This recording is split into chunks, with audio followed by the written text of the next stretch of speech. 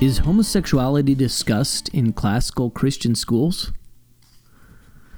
Yes, in the upper school, homosexuality and all behavior under the LGBTQ plus label are discussed as they arise naturally in the classroom.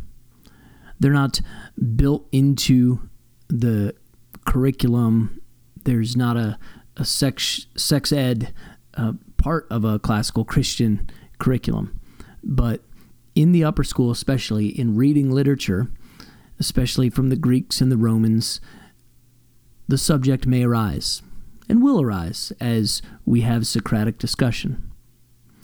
It's properly labeled as sin, and students are instructed to resist this perversion and to guard their hearts from it as they would any other sin.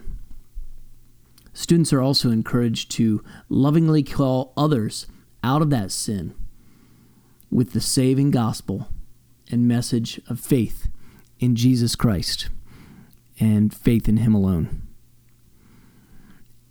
Any perversions of Scripture, specifically in our identity, how God has made us, are wrong and sinful and tear at the very fabric of God's Word, the foundation of our faith.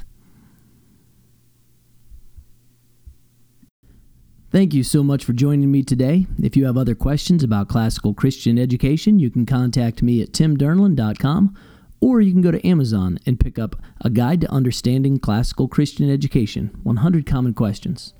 Until then, make every effort to supplement your faith with virtue and virtue with knowledge.